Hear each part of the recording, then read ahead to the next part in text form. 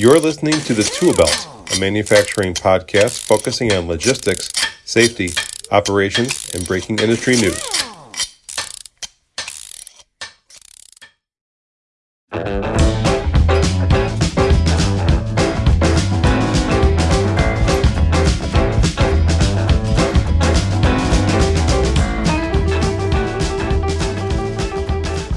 Hi, everyone, and welcome to the Tool Belt Podcast, brought to you by the Endeavor Business Media Manufacturing Group. I'm Dave Blanchard. I'm the Editor-in-Chief of Material Handling and Logistics, and I'm hosting this Supply Chain Insider installment of the Tool Belt. In today's episode, sponsored by Sparck Technologies, we'll be talking to Sean Webb, Director of Sales and Operations for North America with Sparck, a company that provides fit-to-size automated packaging. Among other topics, Sean will talk about when, why, and how companies should start automating their own packaging processes and what all is involved. So, let's get started. Welcome to this edition of Supply Chain Insider. We're talking today with Sean Webb. Sean is the Director of Sales and Operations for North America with Sparck Technologies. So first of all, welcome, Sean. Thanks, Dave. Appreciate you having me today. Absolutely, and we appreciate you taking some time to talk with us. If you could just give our listeners a brief overview of what exactly Sparck Technologies does and your role there, then we can get started with some really good questions we talked about. Excellent. Sure. Sparck Technologies is a leader in automated packaging. And really what we do is create a right size box dynamically. So as items are placed onto our system, we automatically scan those and right size them. So in this day and age of high productivity needed in warehouses and fulfillment, our system allows for a very flexible box that can be created on demand. So it can create that right size box. It can create all kinds of efficiencies in the operations process and create a lot of sustainability initiatives that companies are looking for in this day and age. Okay, thanks. So what we do with our guests here on Supply Chain Insiders, we like to find out, we take a look at the supply chain from their perspective, and certainly your perspective is going to be different from some of the other people that we've talked to in previous podcasts. And that's great because we want to see, kind of create through the process of the podcast a big picture of what is really going on out there in the world of supply chain. So again, this is from your perspective, not necessarily from the entire world, but from Spark and from your perspective there. What do you see as being some of the biggest challenges that companies, your customers, are seeing in their supply chains? Well, I think what we've seen in the last few years is a large transition to an e-commerce type environment where customers are getting very comfortable pointing and clicking and ordering online. And this change really has created a necessity to the whole supply chain process to change how they've done it historically. It's created a lot of demands that fluctuate quite a bit, and as we've seen, it creates that need for automation.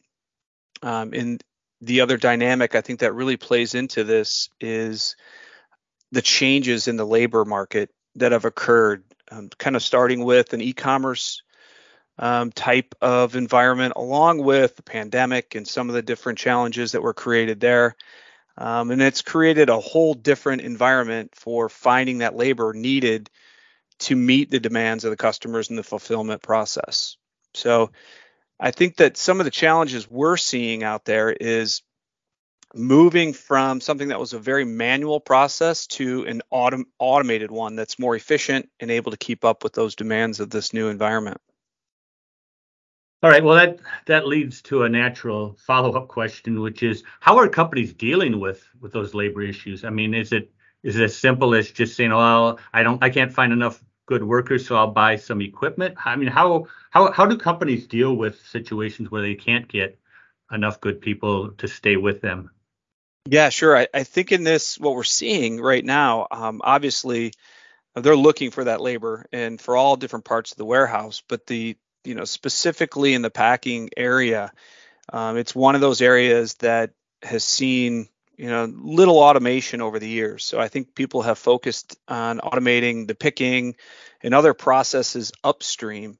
And really that labor demand is happening in the packing area. And they go to a lot of different, let's call it tactics to try and attract employees. And I think that's also having an effect by raising the cost on that labor.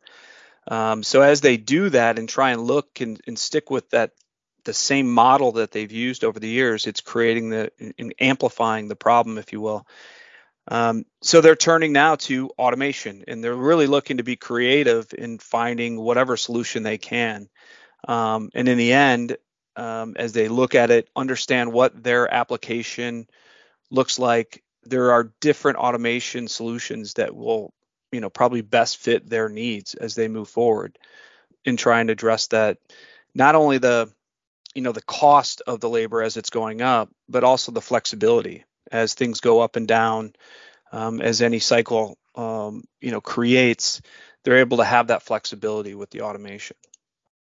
So that word automation, when you hear from people who have particular supply chain issues, whether it's with labor, whether it's e-commerce is just overwhelming them, whatever the case might be, when they come to you and they say, "Hey, Sean, we need to get automated," what do they even know what they want, or do they just know that they need to get automated? Yeah, I think that it generally they're not really sure what they're looking for a lot of times. I think companies are understanding that they have problems in labor, transportation cost, material cost.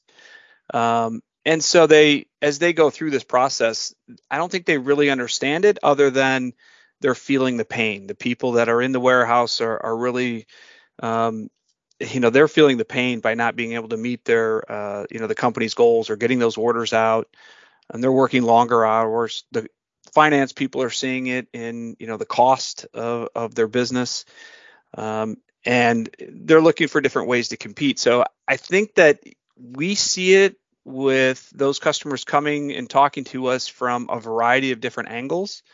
Some might know a specific challenge they're looking to resolve, but others are really looking to start a conversation and learn about what solutions are out there and how we can kind of put together the right solution for their application. Okay, so let's drill down a little bit and talk about your own area expertise, automated packaging. So let's assume that when someone comes and talks to you or your company, they kind of know that what they want is automation in their packaging processes. So first of all, how does that help a company? What are some of the benefits with a company that's overwhelmed by the demands of e-commerce? How can automating their packaging process help them?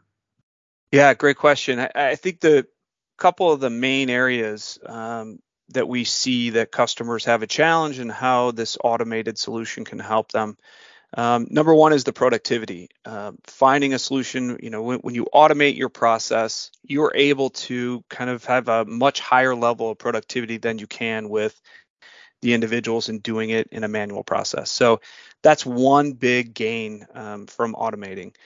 Finding the labor to meet the needs of those customers in this day and age. It started off, you could order something and that package would come in 7 days.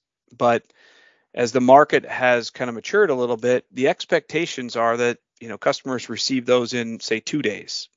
And the compression of that continues to evolve as well. So Sure. That automation really allows them to meet the needs of those customers. That's one big part of it. And then you see those savings. They're able to kind of create that additional productivity with the automation, creating that investment, and then there's significant savings because of the cost of labor, and you're able to get that higher productivity.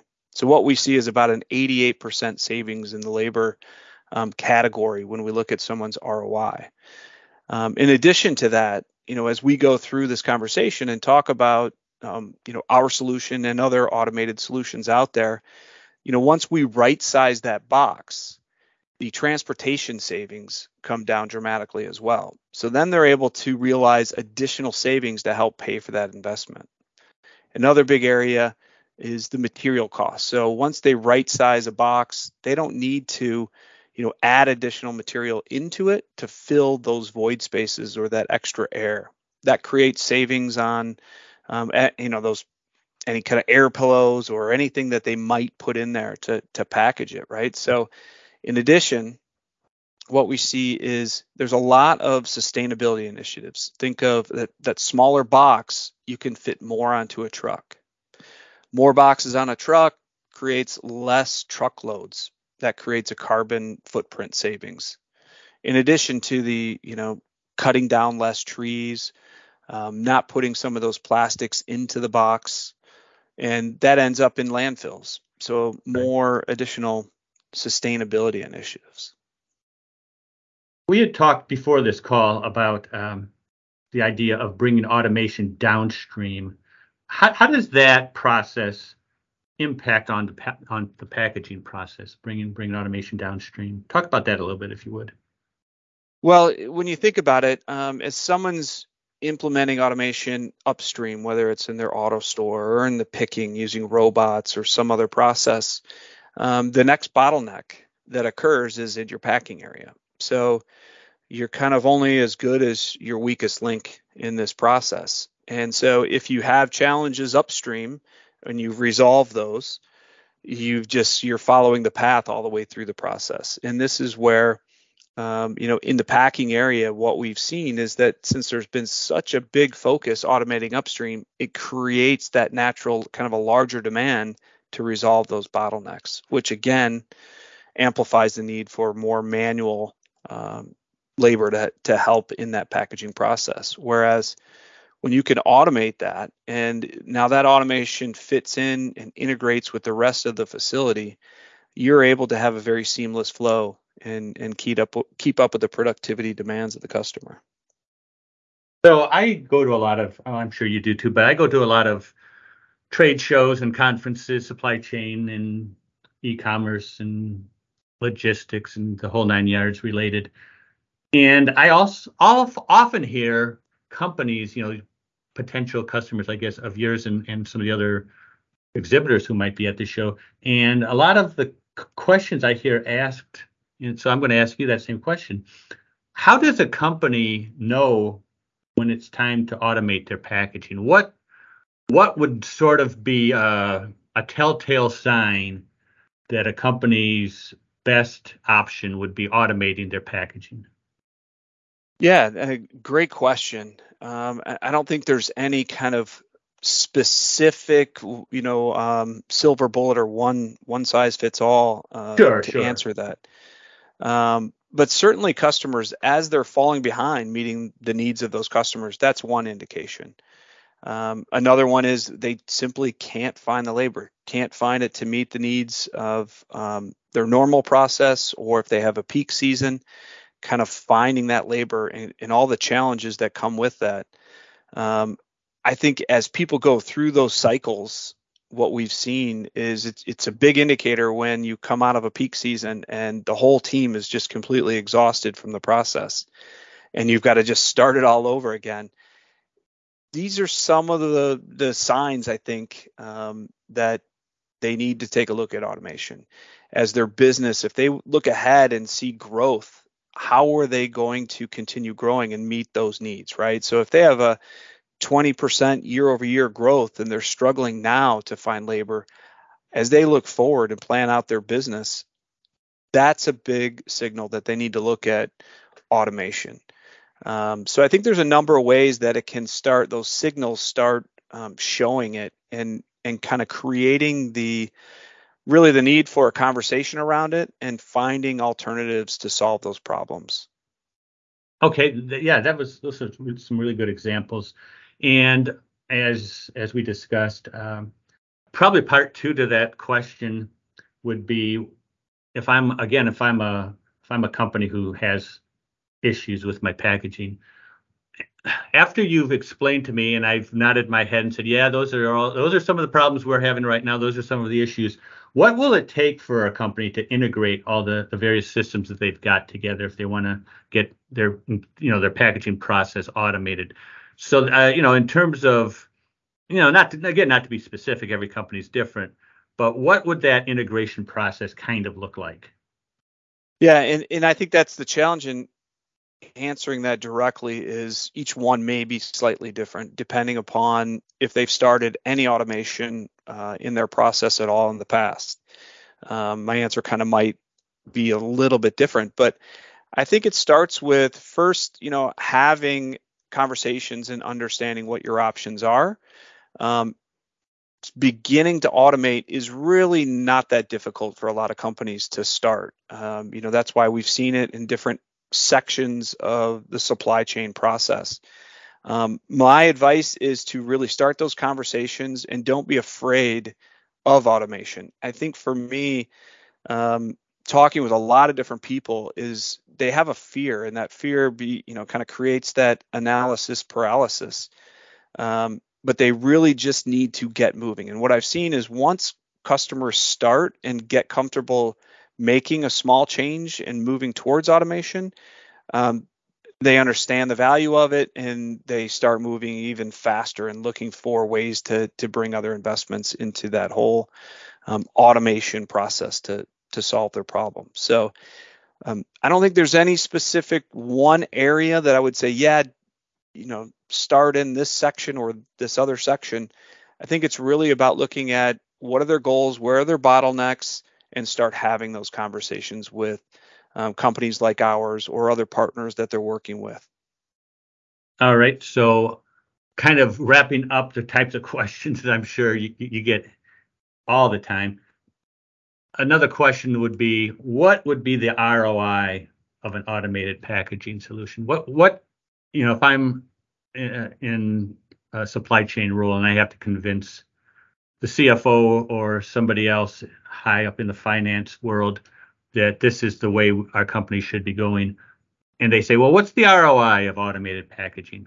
What kind of answer do you and other sorts of packaging companies tell people that they can expect? Yeah, great question. Again, I think I've got a background in finance, and the return on this investment is really amazing.